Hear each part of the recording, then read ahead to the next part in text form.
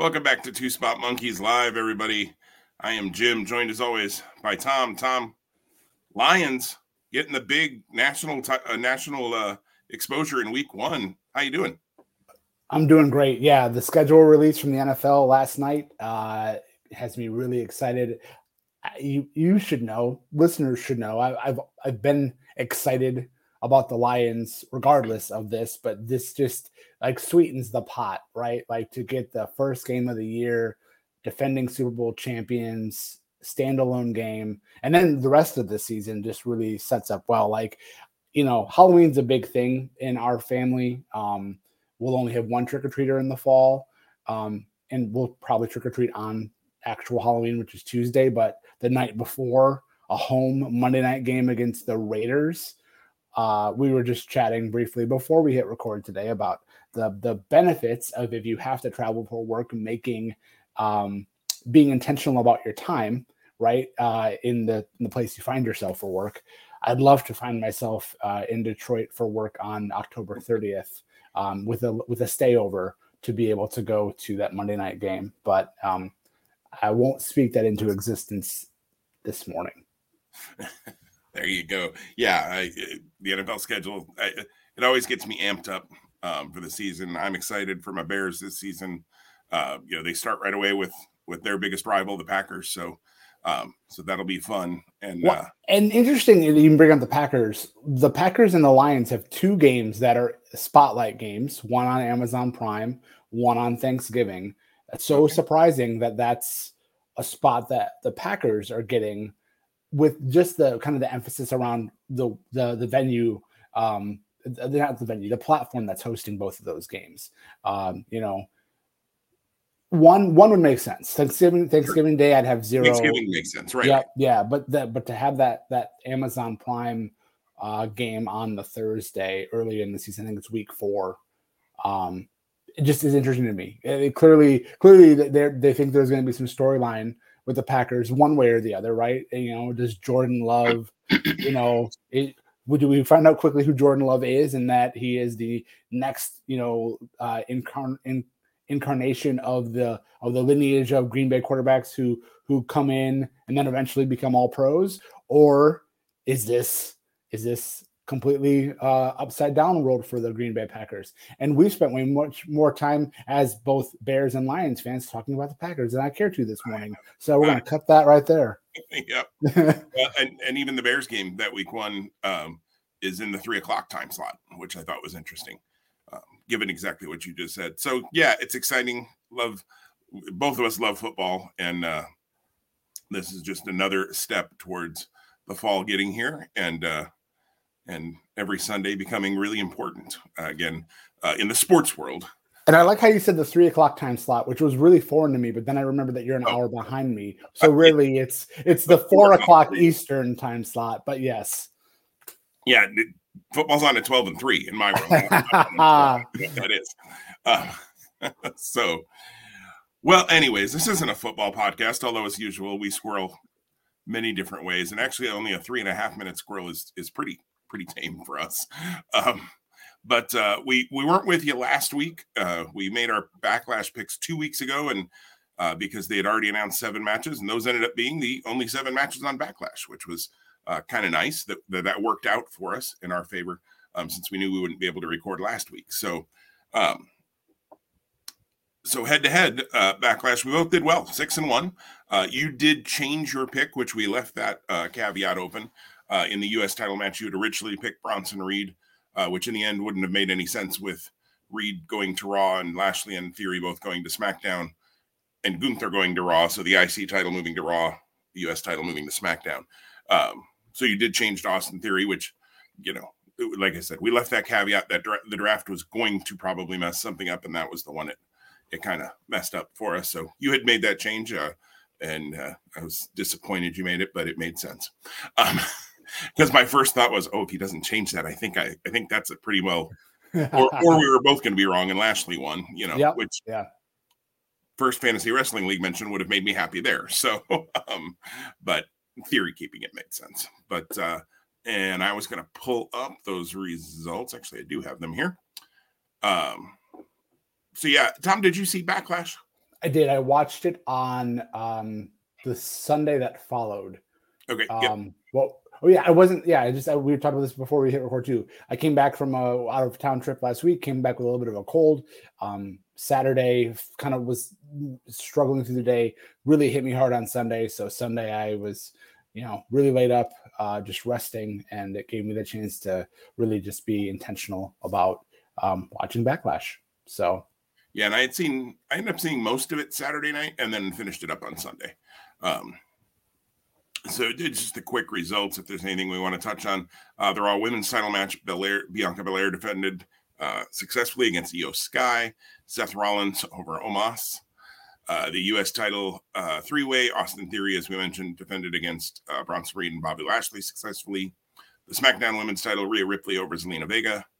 The San Juan Street Fight: Bad Bunny over Damian Priest. The six-man tag, which was the one match we each missed, the Usos and Solo, the Bloodline over Kevin Owens, Sami Zayn, and Matt Riddle, and then Cody Rhodes over Brock Lesnar in the main event of the show. Overall, I thought it was a really strong show, a really strong premium live event. I still want to call it a pay-per-view. But I enjoyed there wasn't anything on it that I thought was bad. Even Rollins Omos was, fine. I won't say it was great or anything, but it was Omos. It might have been Omos's best match ever, which I realize there's a low bar to cross for that. But I mean, I thought that was good too. Yeah, I thought it was all good, and I thought it was a coming out party for Io Sky would be kind of my big takeaway from Backlash. I don't know what did you feel about the show, Tom? Yeah, no, I do agree with you. It was an incredibly strong in-ring show. The flow was great. I laughed. I know you made a comment about how you and I each had the same level of Peacock. So when they were going to match kind of like summaries, like the little video packages beforehand, you and I both get commercial breaks. So we don't get a chance to see that. And you had a really great comments about, they went to the 1 minute preview of why we were getting Omos and Seth Rollins. And you made a great comments offline of this podcast, I should say, that, we now go to Triple H throwing a dart at a dartboard. So yeah, no, my only critique, I think, about Backlash maybe was the order of the final three matches. Mm-hmm. Yep. I don't know if Brock getting busted open in the way he did was intentional. Clearly, I think that spot was planned because they removed the turnbuckle. Yeah, they intended blood. I'm just not sure it was that much of a sure. Yeah, right. And so if all of that was and is how it was, meant to play out, the factor of that finish was, I don't want to call it anticlimactic because I really like the story aspect of it. And it speaks to Cody kind of, outsmarting Brock, which really this is what needed to happen. I think that could have happened in the Bad Bunny Damian Priest spot and give Bad Bunny Damian Priest the main event. Not that it deserves to be the main event, but if you have Bad Bunny as the host, if you're in Puerto Rico, where both of them are from, if you have all of the other gaga that they had with Carlito and Savio Vega, which was great. Yeah, that to me just would have really justified it, and you would have went off the air with a little bit more of an upbeat finish than you did with Cody and Brock, because it was really weird. Like Cody ran to the back almost, and it was like there was no celebration, and for all of that, he knew he was going to get his ass beat if he hung around. Well, so right, and for all of the angst and anger and desire to one up Brock, to not have him really spend a moment basking in that for just and maybe what we got led to what we got on Monday, which was pretty intense and pretty crazy, with Brock coming out and attacking him and laying him out. And now I'm really interested for Night of Champions and their fight. What will their fight be different? How will they make that different from what we got at Backlash? And I also felt, because of the energy, which the crowd was fantastic all night long, but because of the energy in the Bad Bunny and Damian Priest match, I felt like the 6-man was just a tad flat. I loved the storyline between, I think it was Jimmy Uso, maybe it was Jay. I you know me, I always mess the Usos up. And Solo, because there was that one point where he chopped him to get tagged in, and like the red on Solo's chest for a man of a darker complexion, and the look of like, brother, what are you, like, I'm gonna rip your head off. That was great to me. And again, once again, we've mentioned it here multiple times too, the Bloodline storyline just continuing to have layers and depth that few stories do. This was a great example of that now. And tonight, as we enter Friday with SmackDown coming up, I think Roman Reigns is back, and it's the first time in quite a while. So having him have night after Mania, maybe? I mean, I think so, yeah. So like him having his voice and being able to like engage and respond to all of the things that have gone on. There's been quite a bit going on behind the scenes. So that's the only kind of additional commentary that I'll make. Yeah, it started off, to your point, with that really hot women's title match with Bianca and Io, and that was just great. And I 100% agree with you and share the same thought of the match order situation, and the fact that was a little bit of a weird ending for a pay-per-view main event, with Cody with the kind of, leverage roll-up kind of thing, or whatever you want to. I like when matches end sometimes like that, where it's not, okay, 4 finishers and then we go to the, and then we get the pin, where it is kind of out of nowhere, a smart wrestler caught another wrestler. I like that. It's just weird to end a pay-per-view like that. And I agree with you, that crowd was just awesome. They were awesome Friday night for SmackDown. They were awesome Saturday night for Backlash. And Priest and Bunny just would have made more sense in the final match, to have that crowd still just roaring at the end, instead of kind of like, wow, that was cool. What happened? And I will say it was a little unfortunate. I don't know if you've seen any of Raw from Monday night, but after 2 nights, Friday night and Saturday night, of just one of the better crowds in a long time, boy, it made Monday night's crowd seem like they sucked.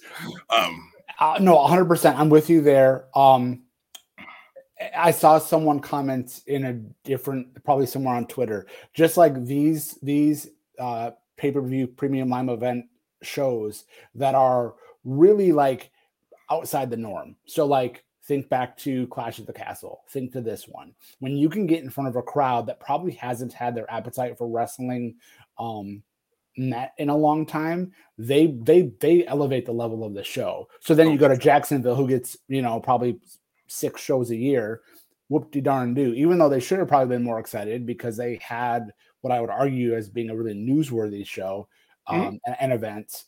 Yeah, it felt really flat in comparison. I liked it. I didn't like. Having Cody open in Jacksonville on Monday night made sense.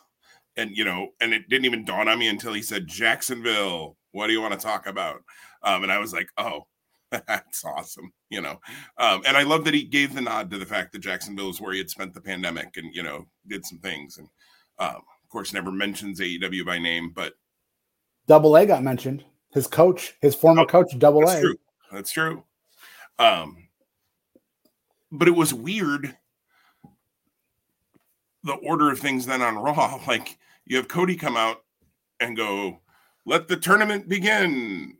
And he's in a match in the tournament and he's dressed, ready to go. And then he leaves. Like, see you later. That was just weird. Like, have him in his suit then when he does that. And then later on, he's going to be in the match. I like the little glare between he and Rollins. I thought that was very cool. And maybe that's why they had Cody open it to get to that point. But I don't know. There was a different way you could have done that. It was just weird for Cody to come out and be like, the world title tournament is starting. Yay. I'm going to leave now. And he's in it. Yeah. Is a segue. To that glare with that history between them, like to have them go to create that potential tension of people going, ooh, this might be what we get tonight.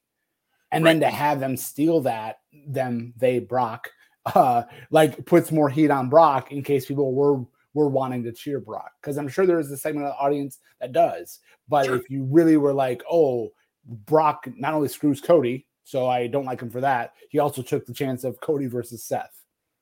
So that's interesting. One more comment on Backlash, and I don't know if you noticed this, but I just wanted to call it out because I was hyper aware of it, which is super funny to me because normally these are things that you don't really like intentionally like see because it's been so commonplace.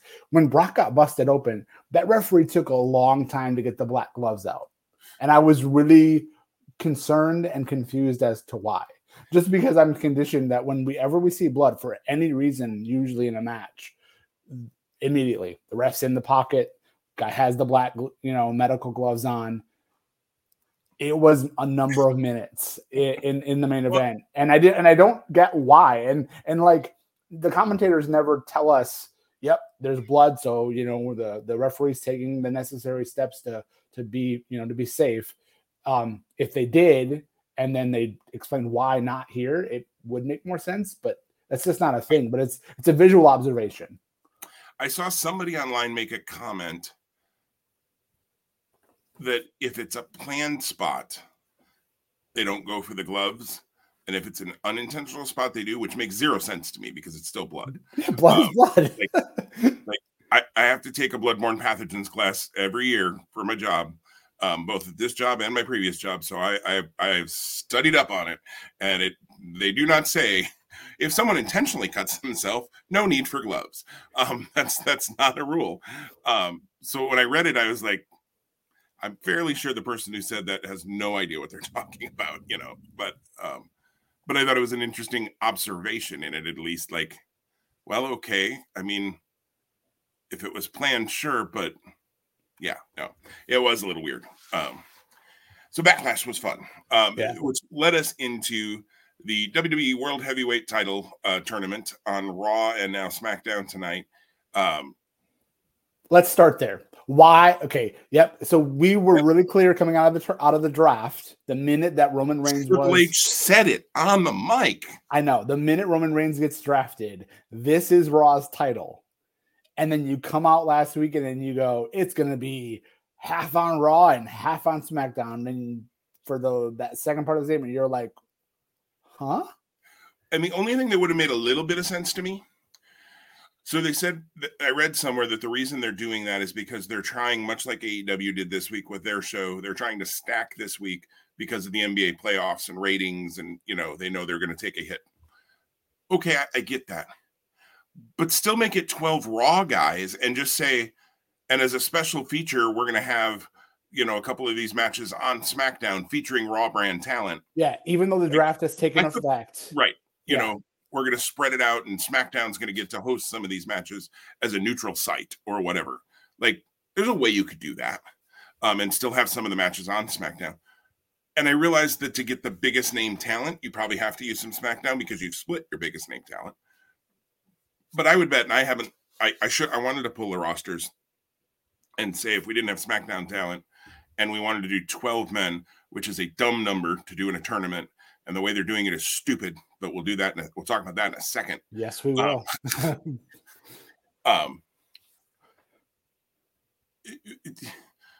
There were other people that could have been in it. I mean, there just were. Or take the 6 Raw guys you have, add 2. You don't have to do 12 then. You could do 8. 8 works in a tournament, right? It's 4 matches, it's 2 matches, it's 1. It's pretty simple. You could easily find 2 other guys on Raw. I wouldn't even have to probably work that hard. Gunther would have been a good one, although maybe you don't want Gunther taking a loss, and he was on his honeymoon last week, so timing-wise maybe doesn't work for him either. But yeah, Matt Riddle, Kevin Owens, Sami Zayn, right there. Any one of those 3 guys, any combination of them. So yeah, you could have done that. Having SmackDown guys, so basically what you've said is, congratulations, Seth Rollins, you've won the WWE World Heavyweight Championship by making it to that match. Or are they going to just be crafty to be crafty, and whoever wins the SmackDown spot, gets to the finals from the SmackDown side of the bracket, wins the title and now moves to Raw or something? Like, in which case you should just put them on Raw anyways, and you're just making things complicated and make them complicated. And it's unnecessary because you ain't kidding. Yeah, just like give us something to really care about and root for, but like don't convolute it. And that's what's happened here in a number of ways. Number one, we're really beating it up, but it deserves it. Having the inclusion of SmackDown, even though the way you laid it out, it makes a lot of logical sense to say, yep, let's fill this tournament with top name talent. A good example, I think one of the matches tonight, let me pause there. We'll come back to that. Let's first talk about the Raw side. I have the matches pulled up for tonight because I figured we would. Sure. So let's first talk about the Raw side. So I guess let's start with the tournament. 12 men, which again, weird number for a tournament. However, like I'm thinking old school NFL playoffs before the playoffs expanded a few years ago. 6 teams qualify, 4 division winners and 2 wild cards. Okay, cool. So here's what you do. Before they announced the format, I was like, all right, 2 guys are getting buys, and they're gonna have 2 first-round matches. Those will go on, and we'll have a 6-match tournament. 1, 2, 3, 4. Yeah, 5-match tournament to determine. That clearly didn't happen because we had 2 3-ways. Again, that's goofy as heck because then 2 of the 6 don't take the pinfall and get screwed by circumstance. So there's that. The other idea that I really have a hard time with, and I'll throw it to you. I feel like I'm talking a lot, so I apologize. You're good. Why the urgency to get through this tournament so quickly? Night of Champions is not happening until 3 weeks from tomorrow, or 2 weeks from tomorrow. Okay, 2 weeks from tomorrow, this is happening. Yep. You have multiple TV events that can get us there without having Seth Rollins being in the spot he's in. I think we've already said that. So I know you're going to run down the matches from Monday, which will tell us how Seth Rollins got there. But I don't know. You and I are both tournament marks. So maybe I'm falling back into my like love for tournaments and wishing that they had given us more than they did. Yeah, it's just bizarre to me. Like, yeah, the 12 band thing, and then the three ways. And I agree with you. Rushing through this thing, you got Raw next week. You got 2 more Raws, 2 more, and let's not even talk about SmackDowns because you don't need to do any of this on SmackDown. It's a Raw title. Let SmackDown do SmackDown things. Roman's on SmackDown tonight. He's the champ there. Let that be a thing. Don't focus on the Raw title on SmackDown. It's just, especially if we had 8. Yeah, if we had 8 men, you do 4 first-round matches this past Monday, you do the semifinals this Monday, and you do the final in the days leading up. Like the Monday prior to Night of Champions, you have you wouldn't have the final then. You'd have the final. Maybe you have the contract signing with the belt in the middle and both guys having tension, whatever it is. Right. There's easy ways you could do that.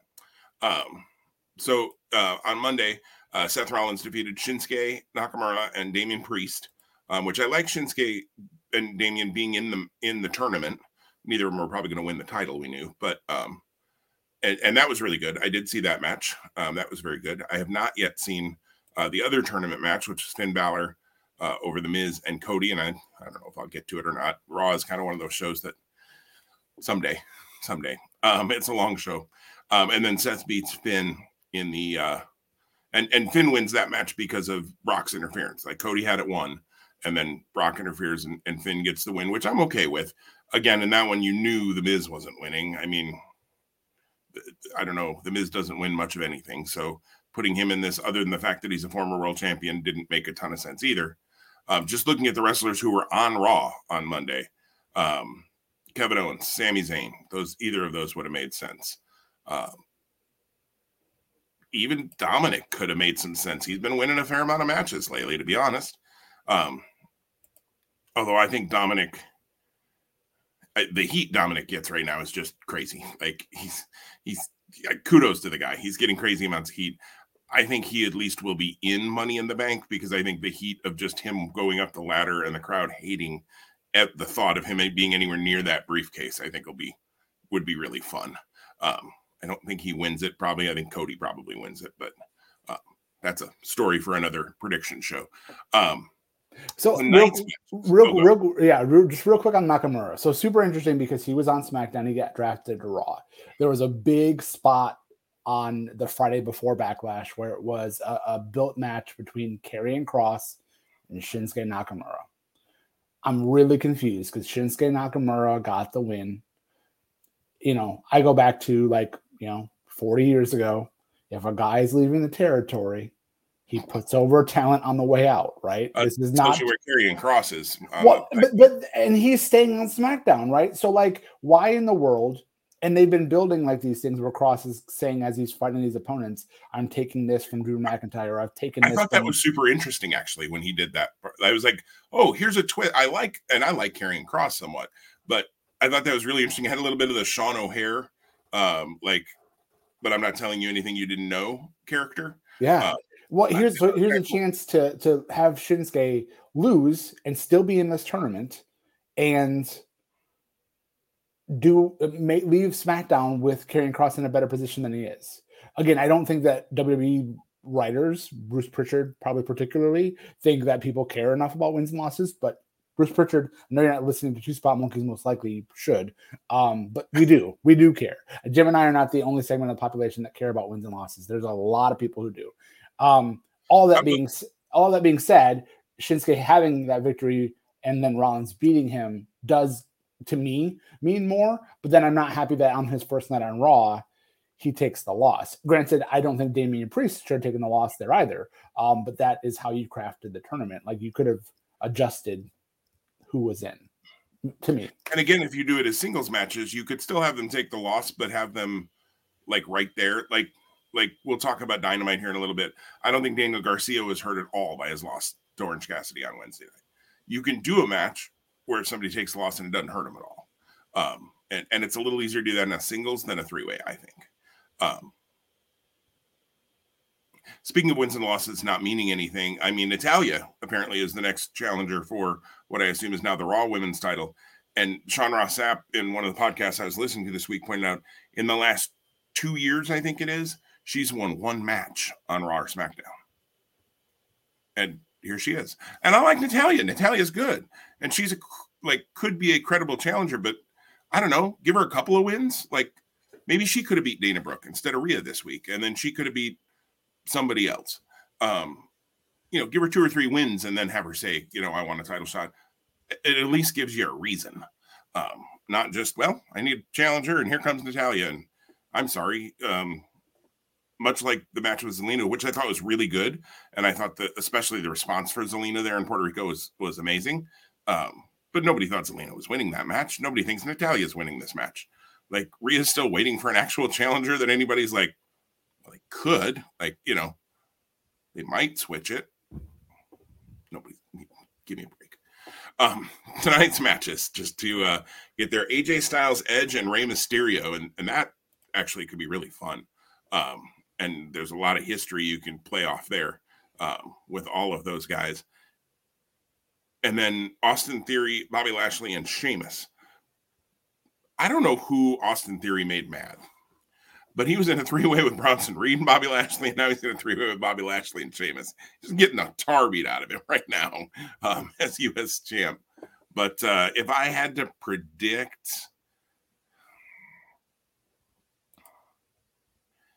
I would say tonight it comes down to Edge and maybe Theory, and then maybe Edge and Rollins at Night of Champions. I'm trying to think what makes the most sense. Yeah, I was going to go AJ Lashley and AJ coming out. Okay. So, yeah, and again, these aren't head-to-head picks by any means. These are just kind of what and my thinking there. So to your point, before I articulate why I think I have an idea, Edge and Rollins did have that big match, if I'm not mistaken, in Saudi a few years ago. So this would I think bring them back to that. And Edge being that was me kind of figuring that Edge is going to be in Saudi because he wants that Saudi payday. Yeah. So yep, that's fair. I am going AJ because I think him being re-injected into the scene, being healthy again, having been on the shelf for a while, he deserves. The spot is warranted for a man of his talent, and I think have we ever had a Seth Rollins AJ Styles match? I'm sure we have, but again, our research team, they really don't. They get paid breadcrumbs, so I don't blame them for not having that. We did decide to give him breadcrumbs now. Okay, that was nice. The crackpot team of me is quickly pulling that information up. Yes, it does appear. June of 2022 was Seth and AJ's last one-on-one match on Raw, and it was on Raw. Pay-per-view wise, so that was like less than a year ago, and I can't remember, which is really sad. Last pay-per-view match between the two, or premium live event, whatever, was Money in the Bank 19. The Universal title, Rollins defended against AJ. Okay, that would have been the match. Like, without knowing that was the match, that would have been like, you know, kind of a major spot. Right. So like everything else they've had was on Raw. Yeah.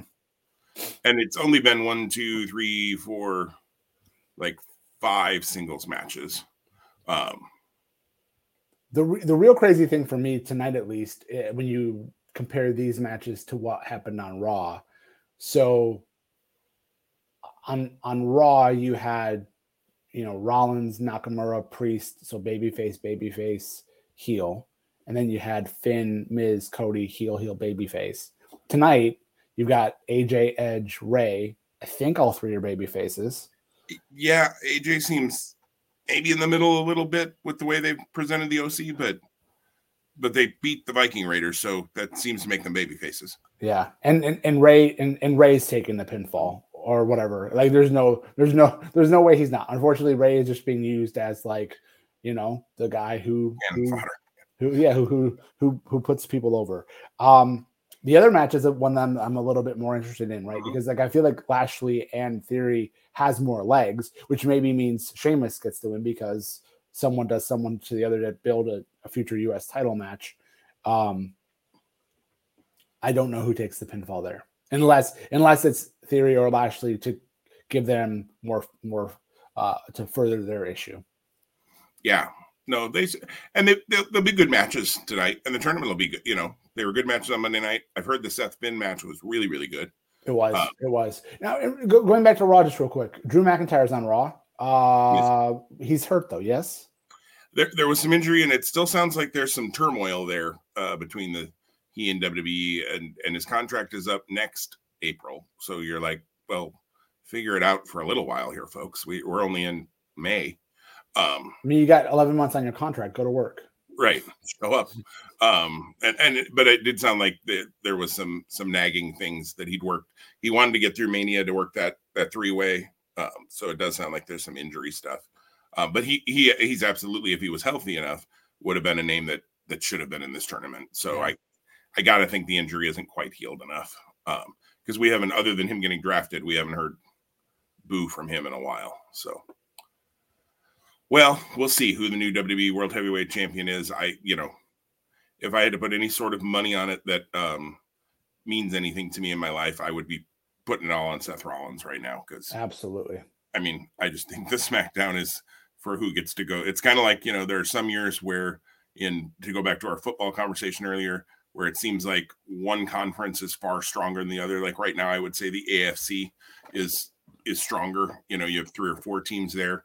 You're like, it's almost like the NFC is playing to find out who gets to go lose to the Chiefs, Bengals, or Bills in the Super Bowl. Although the Eagles and Niners, and maybe the Lions, who knows? We'll see.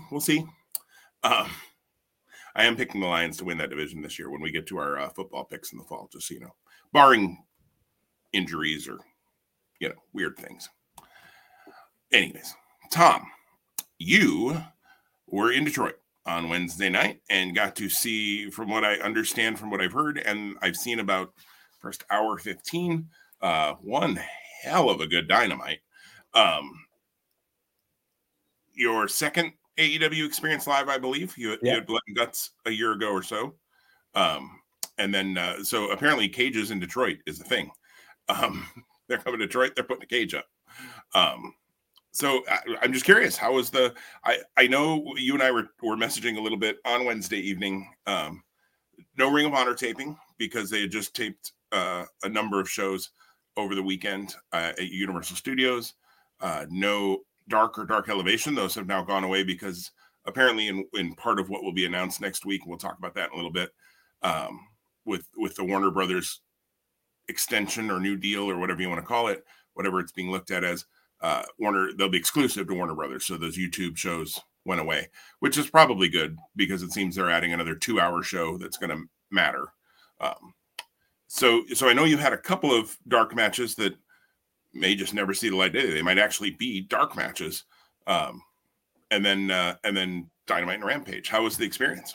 Yeah, so completely different experience from when I went to Dynamite a year ago to now. And it makes sense, again, with a lot of those things that you named and some of the evolution. And I would imagine, too, AEW is, dare I say, progressive, but they're progressive in developing it as a promotion still, right? So, and again, I'll say this, too. Like, I had kind of a framework for what I was anticipating maybe on Wednesday. And the first time I went, I had no framework. It was my first time at AEW. So just, I'd been to live wrestling, I've been to TV wrestling before, but it's a different company. So all of those things, it's not a pattern that everybody follows. So yeah, so I was in the venue quite early on Wednesday, and things didn't even really get going until just after 7 Eastern. And there were 2 dark matches, as you mentioned. We got Willow and Sky Blue over Nyla Rose and Marina Shafir. So that kicked us off. And then you had QT Marshall and Aaron Solo with their valet, who I know you know the name, but I'm forgetting it. And then Powerhouse. Yeah, I see right now. Yep. They came out, and of course QT runs down, the city of Detroit. Preston Vance then comes out because he's from Detroit, even though he is a heel in LFI. And he's like, yeah, I'll defend Detroit. And people are like, yes, all right. So like, it's kind of a cool, like, local hometown pop. And he's like, I don't have anybody else to be my teammate from Detroit, but I have somebody from Canada and he lives in Detroit. And then we get Ethan Page, because apparently Ethan Page is Canadian, but he's moved to Detroit, I think, to be more accessible to flying to all of the spots. And so it's Ethan Page and Preston Vance, an odd couple, as we joked when we were messaging. You're like, I didn't realize Battle Bowl was taking place tonight in Detroit, against QT Marshall and Marshall, whatever. Against Aaron Solo. And Hobbs hit a brutal double clothesline on Page and Vance before the bell rang. So that really gave the heels kind of the spot and let everybody work from behind on the babyface side. It was fine. The whole idea was to get the city excited and people ready for the live TV event that was going to happen. So it was all good. It was fine. Again, yeah, and the weird part about it, though, only because we got like video packages later on with Ethan Page, and he wasn't, set up in a babyface role, but he was set up as a babyface role in this dark match. But yeah, so then we go live right on the air, and the cool thing was they had done the intros for both of the competitors in the opening match before Dynamite started. And a great night of wrestling straight away. When I say that the 6-man tag was the least enjoyable match, but it was still high quality, like that really kind of tells you like what a great night of wrestling it was and how fast it moved. I will say the commercial breaks really felt long to me when I knew that they were in commercial. If there was ever, I haven't had a chance to go back and watch it. I will be watching it on demand later today, because it's always different with commentary. And I really want to hear the commentary around the opener and the international title and the main event for sure. The lighting for the new House of Black rules matches was super interesting. That was a really denotable. And that's the spot I'm at. They're just about, they just did the backstage segment. Did you see the backstage segment with Best Friends and Bandito where they picked their rule? Yes. Yep. Yeah. And they said no. Our rule for the match is no witches at ringside or something along those lines. Which I hope they don't treat the rule like that. You get to pick a rule. That's an interesting twist. I hope they don't treat it like a joke every time. With Best Friends, it made sense because that's kind of their shtick. But and Bandito and Best Friends is a little weird to me still. I want him to mean more, and I don't. Outside of Orange, I don't feel like that group means a ton. So, anyways, that's a different AEW thing. Yeah. So that's the match I'm at. That's the next one for me to see as in watching. But I know what happens. But yeah. Well, so I'll start with kind of the three kind of the three tent poles of the night. So the opener was fantastic. Absolutely. Just absolutely incredible. In a match I've been wanting to see for the longest of times. So super grateful for that. I kind of thought Ray Phoenix was going to win because Ray Phoenix challenging Claudio down the line to me has more legs, more so than Claudio and a Blackpool Combat Club versus Phoenix and Pentagon, but that also is going to be a good match as well. And now the time we've been waiting for weeks. No, I'm just kidding. But again, Ring of Honor is a standalone show. Why are we getting a Ring of Honor Double Jeopardy match in the first match on Dynamite? And Ring of Honor, I think maybe we talked about this recently. I feel like I don't have Honor Club. I have seen some of it through other means. Nothing they're doing on Ring of Honor television makes me want to spend $10 to watch Ring of Honor television. I already don't have the 2 hours anyways. That would be hard for me to find.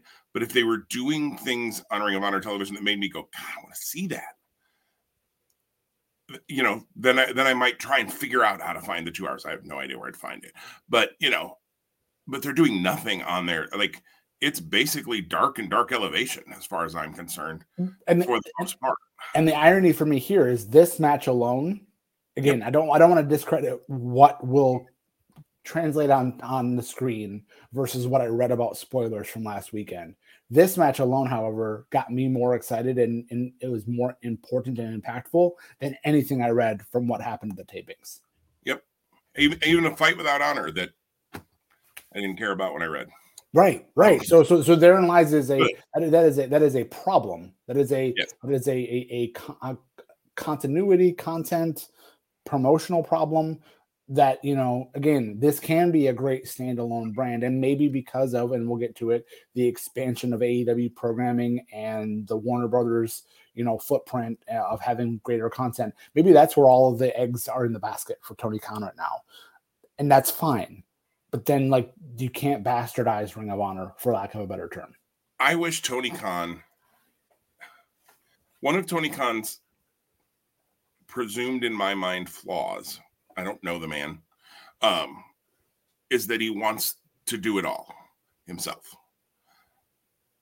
He has people on that roster and on his staff. QT Marshall, Jeff Jarrett, Chris Jericho, Matt Hardy. The recently hired Will Washington from Fightful, who, is a really smart guy. I really enjoyed him on Fightful podcast. He just got arrested. Wow. He got hired, not arrested. Will Washington did not get arrested. I don't know why that came out of my mouth. He got hired as the director of wrestling administration, I think was the title. And what I've read is part of what he's supposed to be doing is helping with continuity in storylines. And I'm like, that's good, because there have been times where that hasn't happened in AEW. So having somebody, and again, now Tony Khan has to listen. And so, that's always the piece. The booker has to listen to the person that they're asking to help them with that. But let Jeff Jarrett have a chance at booking Ring of Honor. Let Chris Jericho, have somebody else just book it. You're the final stamp, fine, whatever, that's cool. But let them take care of the storylines and that. You have people who can do that for you. And then he can focus on Dynamite and on Collision, which appears to be the new show coming up on Saturdays, and Rampage, which I've read is going to become more of the Sunday Night Heat. So Rampage is going to become more of the not as important. Although, let's be honest, Rampage, other than CM Punk debuting, has never been anywhere near Dynamite's level. And I'll speak to the Rampage taping now, because there's not much more to say to it. It was fine. It makes a night really, really long. I understand why they tape it after Dynamite, to not maybe give anything away that you would maybe have Dynamite lead into. That being said, they could have easily taped Rampage or one or two matches on Rampage before Dynamite, not burned the crowd out and got us out of there a little bit earlier. We did not leave the venue. I did not leave the venue until 11:15. And not again, am I able to stay up late? Absolutely. Was it a long night for me after a busy day? Yes. Right. So just being mindful of that. And I didn't have to travel far. I had to leave and go 15 minutes from the venue to get back to where I was staying. Not everybody has that luxury. So I was going to say, had you gone over there on a regular week where you didn't have work, having you in Detroit, you'd have had, what is it, a 2-hour drive? Two and a half. Yeah, two and a half. Yeah. And our friend Glenn, who listens to this podcast on occasion. Glenn, if you're listening now, thanks. Great to see you on Wednesday, bud. He left in the middle of Rampage because there was nothing on Rampage that was like, I have to stay to see this. Again, It was fine, but so I'll stop there because we're talking about Dynamite. But if that was not a ringing endorsement to tune in Saturday night to watch Rampage, I don't know what else is.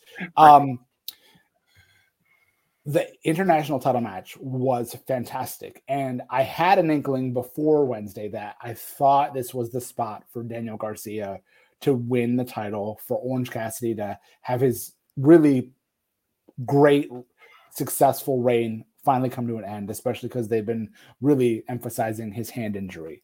This was great. Like the final stretch of this match, I really can't wait to watch it on TV because I loved it live. And I was really, really thinking down the stretch, these false finishes, when the end eventually happens, either way, it's going to be great. And I felt it was. I don't know how it came across live.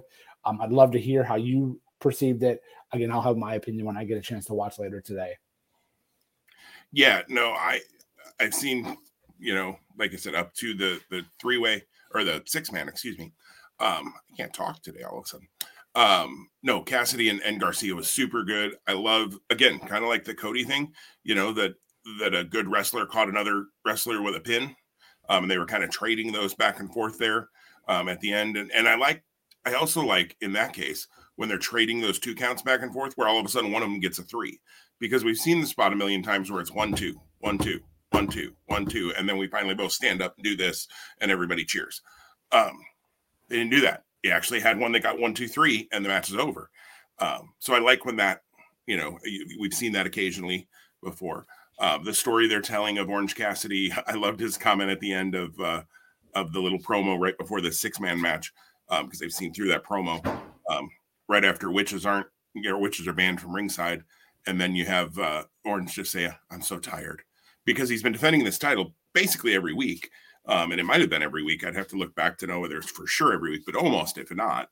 And that seems to be the story too. Like you said, that the hand injury, and then he's getting tired because he's just defending, and someone's going to catch him at some point here.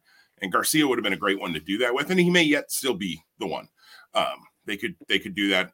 They could run it back, because it was a definitive win, but it wasn't Garcia could say, hey, you got lucky, you caught me. I want another shot. I would love to double or nothing. Give me Orange and Garcia again. That'd be fine.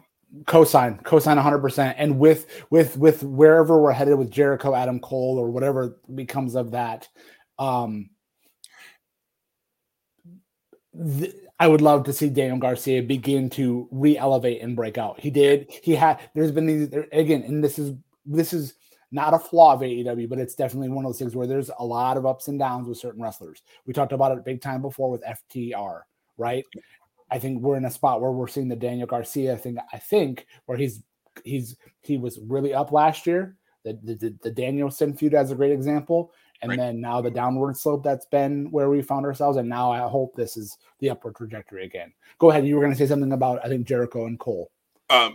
So do you get the backstage interviews in the segments? Do those show on the Tron? Not everything. I remember. So that's the one thing I recalled from last year when I went back and watched Blood and Guts on DVR. There were things that some of the pre-tapes or some of the things that happened backstage weren't always seen to us. Like I think it was 2 or 3 segs. I don't, again, until I see today, I won't know what I didn't see, perhaps. Did you see the Jericho? Was there a Jericho interview with Roddy? Yes. Yeah, we did. Okay. We did get that. Yeah. And you see where this is going too. It's false count anywhere because they're going to leave the building. Yes. And Adam Cole's going to be standing outside of the building. It's going to be great. I can't wait. Although Jericho Appreciation Society may be outside of the building too, and which I did think was great with Roddy though, going, "Hey, I got a lawyer too." They're banned. Jericho reacted well to that. And then I was curious too, did you see the two returns that happened backstage that went in to see Tony Khan?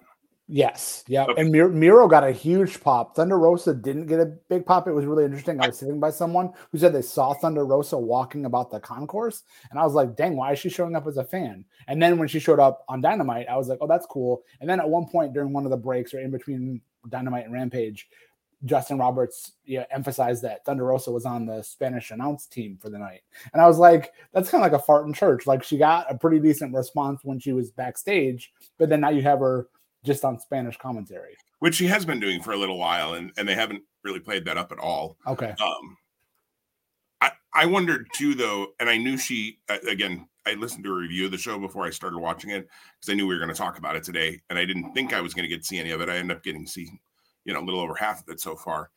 I wonder if people didn't recognize her right away because she didn't have like her face paint, and all of that. And Renee said, like, Thunder Rosa, what are you doing here? So that helped, but I thought that, but Miro is so recognizable. And let's be honest, Miro is a bigger star than Thunder Rosa at this point. He's more well known from his days as Rusev and all of that. So I was excited to see Miro back. That's a guy who I think they've been missing the boat to not have on the show. Everything I've heard is he's been healthy for quite a while, and they were just waiting for the right time to bring him back. And if we're going to be expanding the TV reach, right, which we will yet still talk about, before we get there, the main event, Jim, I cannot wait for you to watch this main event. I'm looking forward to it. Probably tomorrow, but yeah, just absolutely incredible. Just everything from the intros to the pre-match stuff. And I feel like I thought I knew where we were going. I still don't know for sure where we're going because the wild cards in this for me are Konosuke Takeshita and Hangman, who did not appear on Wednesday. Is that correct? He did not appear on Wednesday. So it was super interesting. So Tony Khan does a great job, in my opinion, of coming out and like just, hey, audience, thanks for being here. Your support is important to us. We've got a great show. We've got tons of stars. I think it was one of the strongest Dynamite lineups we've had, with some of the matches. And he was right. He was. And take that. And we did not get Jericho at all in person, which I was surprised because I would have thought with what Jericho said, he would have been out for commentary on Rampage. He wasn't. So that was a little bit surprising. We had no Adam Cole. We had no Britt Baker. We had no Jamie Hayter. We had no Wardlow. And I could name more, but those are the first four names that come to mind that have been promoted pretty regularly. And we didn't get them at all. Right. So did Danielson and Yuta end up in front of the crowd? So Danielson comes out with Mox. Oh, okay. Okay. And then there's I'm not going to spoil it for you, but there's pre-match shenanigans involving the Elite and BCC before both men finally get in the cage. So okay. I'll let that be for now because I really want you. All I had seen, because I've only seen so far, was them standing in the back, which easily could have been taped the week before. And I did hear that the Jericho Strong thing was actually taped a week before, which makes sense because Jericho's been on tour, so it's like and the one thing I'm always AEW is really smart about that. They do that a lot. Where if somebody's not going to be on the show the next week, they tape something beforehand. Like, duh, this is And here's what I'm going to do when I go back and see those today, because I had wondered that. Right, I'm going to be really paying attention to Renee Paquette's outfit. Like, is she wearing the same thing or is she wearing something different? Or are they like you talk about Will Washington and continuity, like continuity even in your apparel. That's a good point. Yeah, let me know what you see on that because I didn't think about it. Even though I had heard that the Jericho thing had been taped the week before. I'm trying to think if it was Renee though, or it might have been Lexi. It might have been. Either way, it's very interesting. Which would be an easy way to solve that if you just had Lexi do it and Lexi didn't do anything else that night, then it's fine. Absolutely. But yeah, if it's Renee, that would be interesting to see if she wore the same thing. Hey, Renee, what are you going to wear next week? I need to change into that real quick. Did you bring it with? Right. Yeah. Bring two outfits, this week's and next week's. But yeah, the main event was just fantastic. I described it in our friends group as beautifully, athletically violent or something to that effect. I probably, if I read it, it would actually sound better than what I just said. But it really was that. And you have cage matches that happen all the time, and it was really interesting because when I was leaving out of town yesterday, I woke up in Detroit and worked for half the day there on the Detroit sports radio station that I listen to when I'm in that area. They have a 10 to noon show, and one of the people that's one of the hosts there had gone to AEW. So it's always interesting. And he's a wrestling fan, but the wrestling's not a big staple on the show. But when they have wrestling in town and he goes, he'll speak to it. So is it so interesting having someone who is a fan, but like when you hear stuff, there's some things where like you enough, but you don't. So there's some things that you don't know. So having him describe his experience was interesting, but he made a really good example or a really good analogy of the comparison of the cage match of being not your standard cage match. If you think of a pro wrestling cage match and the old trope is you're raking their face against the cage. We didn't have anybody's face get raked across the cage on Wednesday night. We had all these other creative spots. So it was just really, really, really well done. An incredibly just well built and well told story. And I know you know already what happened, but I'm trying not to get into it because I really just want the organic feel for you as you watch it to have it have the meaning that it can have. I know that when the match played out, there were spots that had me like with my jaw on the floor. At the end, I'm like, I had my hands on my head, like I can't believe what I'm seeing, and like that's the emotional feeling that you want professional wrestling to give you. And so when you can be that invested and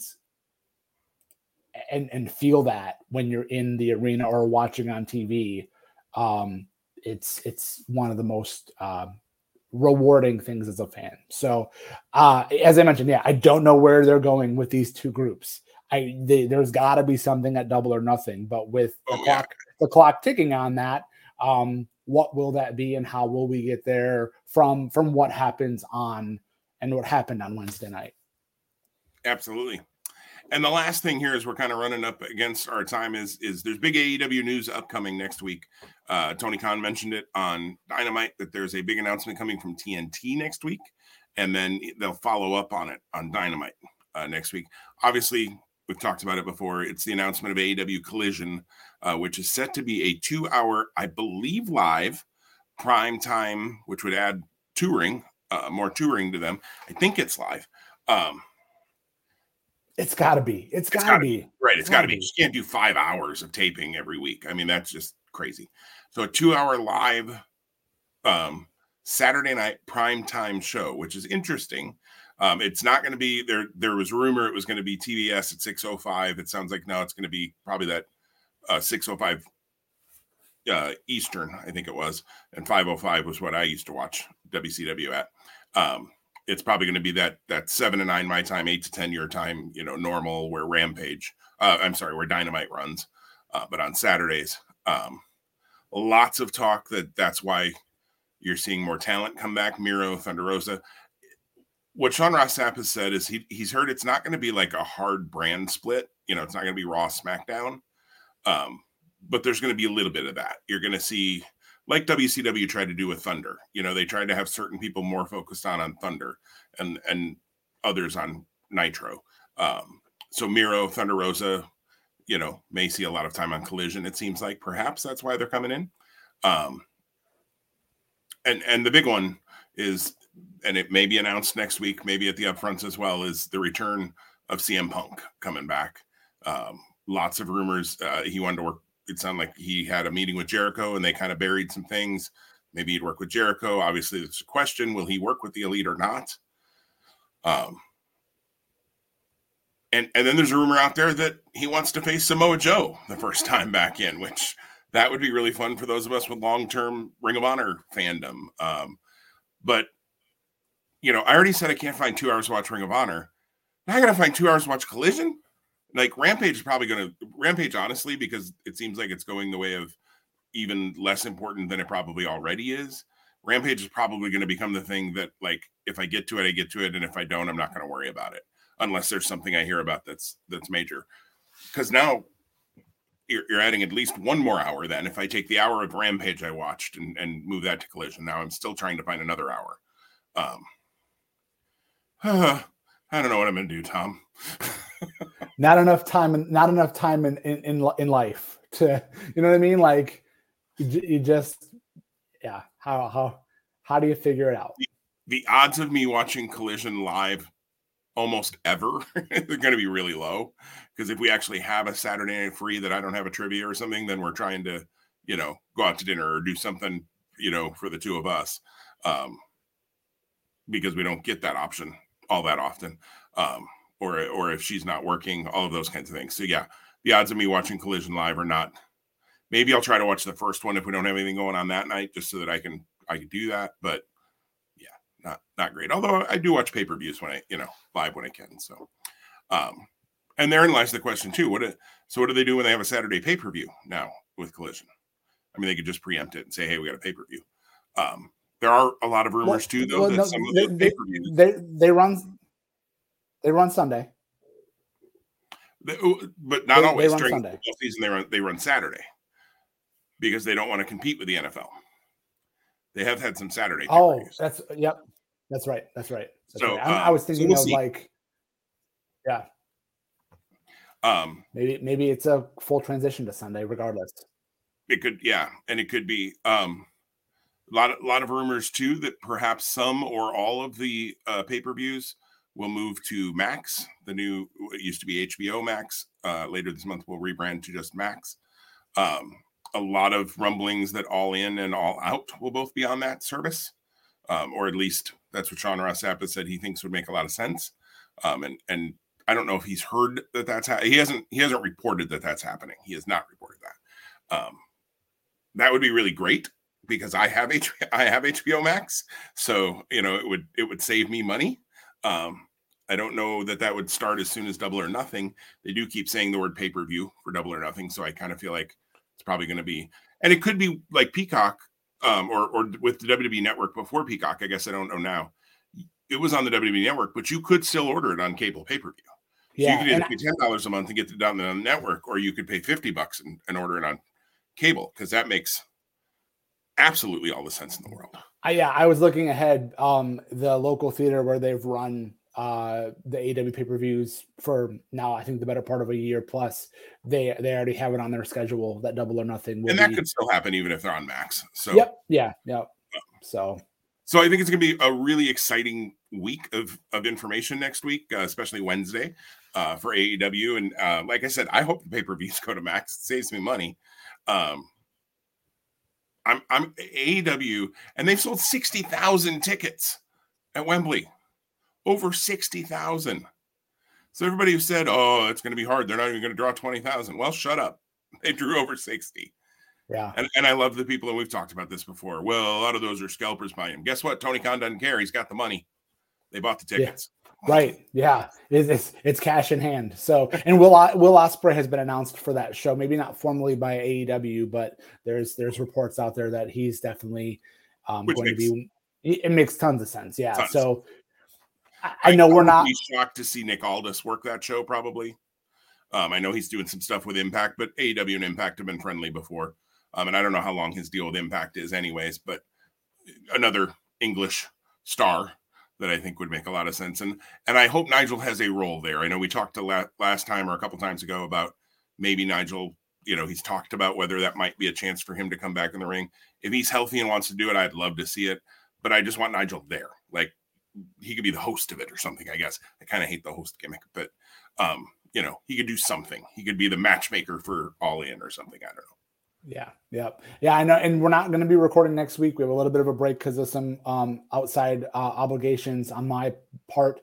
We'll be back in 2 weeks. So it's going to be a loaded show because we got 3 pick'ems. It's just crazy.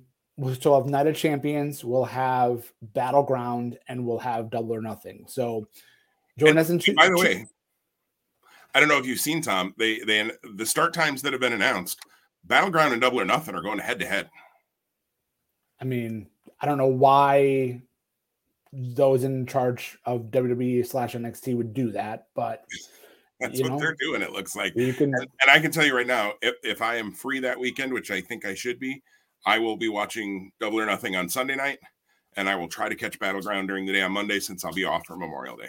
Yeah. I mean, I don't know why anyone else, unless you just are completely like Homer WWE and anti AEW, that you do anything other. If you're a wrestling fan, I Who don't has know the why. money? Who has the disposable income? Yeah. I don't know why AEW would not be the first choice, but yeah. I mean, I can't imagine what they'd have to put on Battleground for me to go, oh no, I'm going to watch that instead of Double or Nothing on Sunday night. Like I don't know what they'd put on a WWE premium live event, but definitely not an NXT premium live event. And I like NXT when I see it, but not anywhere like AEW to NXT is just, not even close. Absolutely. Well, we're up against our stop time here. Jim's got to go to work. That's really what that means. So everybody, it's been a blast again. We will not have a show next week due to life, but join us back on the 26th for what will be a rapid fire head-to-head show. We'll have about an hour and 15 minutes-ish or so to get through 3 shows. So there may be some matches that don't need a lot of conversation. I assume there probably will, and we'll probably just hit those real fast and pick them and move on. But Tom still has that 1-match lead as we go into the 3 of the final 4 shows for this segment of head-to-head. We've got 3 shows in 2 weeks, and then Forbidden Door right at the end of June. So I got to close the gap here or get buried, depending on how these picks go in 2 weeks. So everybody, I'm bringing my shovel in 2 weeks. That's what I figured. Everybody be safe, and we'll see you back here in 2 weeks on the 26th for more Two Spot Monkeys Live.